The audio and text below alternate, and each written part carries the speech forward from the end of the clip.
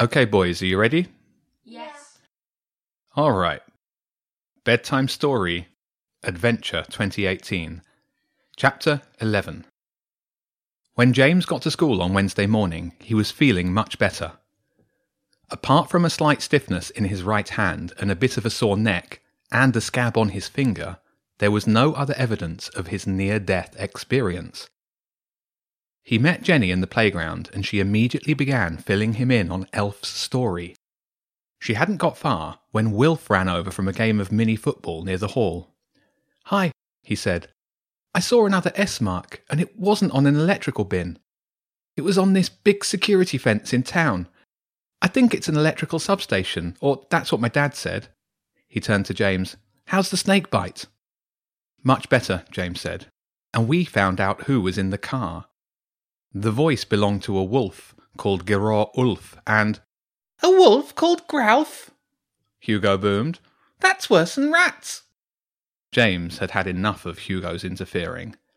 "It's nothing to do with you," he said angrily. "Get lost, will you?" "Oh, I was just—" Hugo backtracked. "Sticking your nose in where it's not welcome," James cut him off. Hugo looked hurt and started to walk away. "Hang on, Hugo," Jenny said. "It's just a misunderstanding." "No, it's not," James said. "Let him go." He turned back to Wilf to keep talking. Jenny pulled him round to face her. She looked furious, like she might hit him. Out of the corner of his eye, James could see Wilf backing away toward the football. "You can't just be mean to people if they don't do what you want. Hugo hasn't been horrible. He's just a bit loud, but he likes you and wants to be friends." "A bit loud," James said. "Come off it. He's—" "I haven't finished yet," Jenny said. "You've done plenty of stupid things before, dangerous things, things I didn't agree with, but I've helped you anyway because you're my friend. Being rude to Hugo isn't going to help us. We've got another week with him. It would be better for us all to be getting along. The best thing you can do is go and say sorry and try and make up." James wanted to tell her she was wrong, that Hugo would be annoying regardless of what he did, but she didn't look like she was in the mood to listen. He shook his head. The last thing he wanted to do was talk more to Hugo. He opened his mouth to say something, looked at Jenny again, and decided it wasn't worth it, then trudged after the annoying voice. "Hey, Hugo," he called out. "Sorry about that. I just snapped." "Oh," Hugo said. James waited, but Hugo didn't say anything else. The bell went, and they lined up in awkward silence. When they got to the Year 6 quiet area, nobody spoke.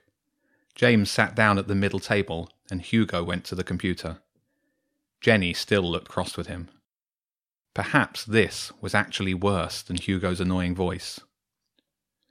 "Hugo, James, we need to have a meeting." Jenny broke the silence, pulled a chair out opposite James for Hugo, and then sat between them. "Now, we're going to be together for the next week, so I think we need to get some things straight." "You mean about using the computer?" Hugo's voice boomed across the table. "No," Jenny said. "We all need to get along. James and I have some non-school stuff to talk about, and I don't think it's fair that you're being excluded. The best thing that we can all do is talk about it together." "Wait," James said, working out what Jenny meant. "You don't mean telling him about—" "Yes, I do," Jenny said firmly. "It's silly to keep secrets from friends, and Hugo's our friend. Right, Hugo?" "Well, Mummy said secrets were bad, but I don't think James wants any of this." "Yes, he does," Jenny said, looking right into James's eyes. "Don't you?" This was awful.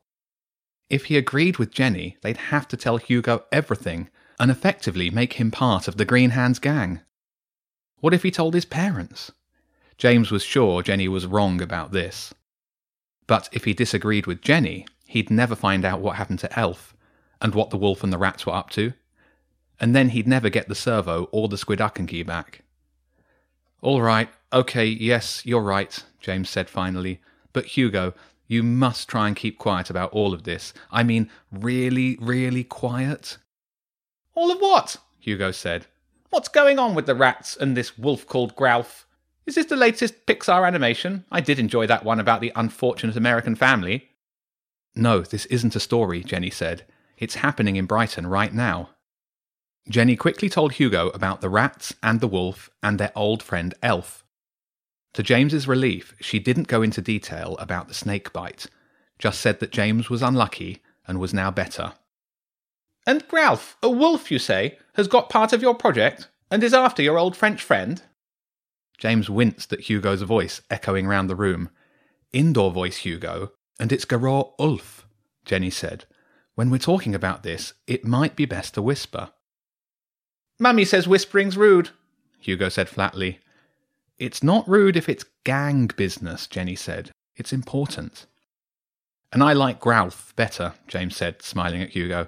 Makes him sound less like a deadly wolf and a bit more like a muppet. Now Hugo was up to speed. Jenny could speak freely about Elf's story. She kept it quick and explained about the wooden box. What's in the box? James said. She doesn't know. It won't open. Then why does Gralf want it? Hugo whispered loudly.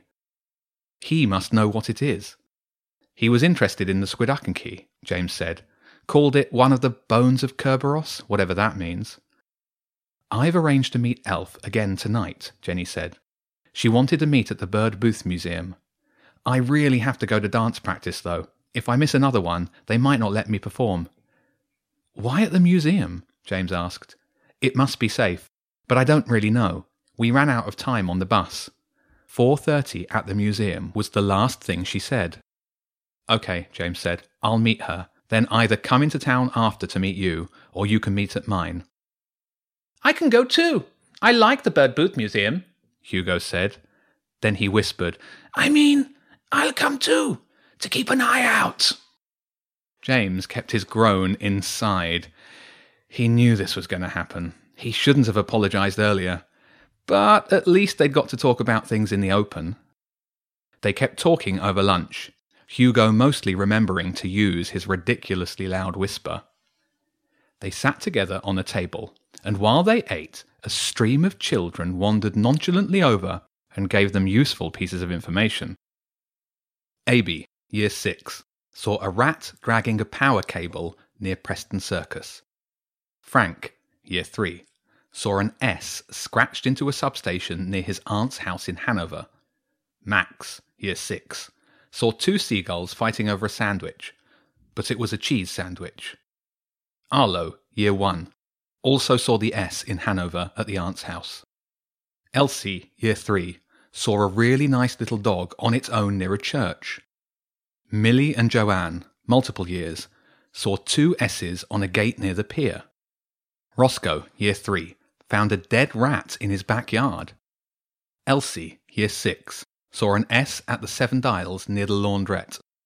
Fred, Year 6, pointed out that the nice dog near the church was being untied by a cat. Laurie, Year 3, said that he'd seen cormorants. Wait, James said. Cormorants? Where? Down at the West Pier, he said. I didn't see them, but my dad keeps swimming around the pier and says they're there. But it's December, Hugo blurted. Is he mad? Says it's good fun, if you ignore the freezing water, that is. Thanks, Laurie, said James. By the end of the afternoon, James had to admit that Jenny had been right. Hugo, as annoying as he was less annoying being part of the gang. Less annoying at school, however, didn't equate to the outside world. When school finished, all three of them dodged the rubbish all the way down to the end of Balfour Road. Then Jenny turned towards her house, and the two boys avoided the park and took Preston Drove down past Preston Manor. When they got level with the tennis courts, James nudged the taller boy. Look, he said, nodding slightly ahead where two pigeons were sitting on the roof of a parked car. What? Hugo said. The birds, James said quietly. On the car. Be careful. The boys were nearly at the car. What birds? Oh, those ones. You think they're dangerous? Quiet. Whisper, please, James whispered. Not dangerous to us, but if they're spies, they might follow us and report it. Report it? Why? Hugo whispered loudly. They were level with the car, and the pigeons had not moved. Their heads bobbed up and down, just like normal pigeons.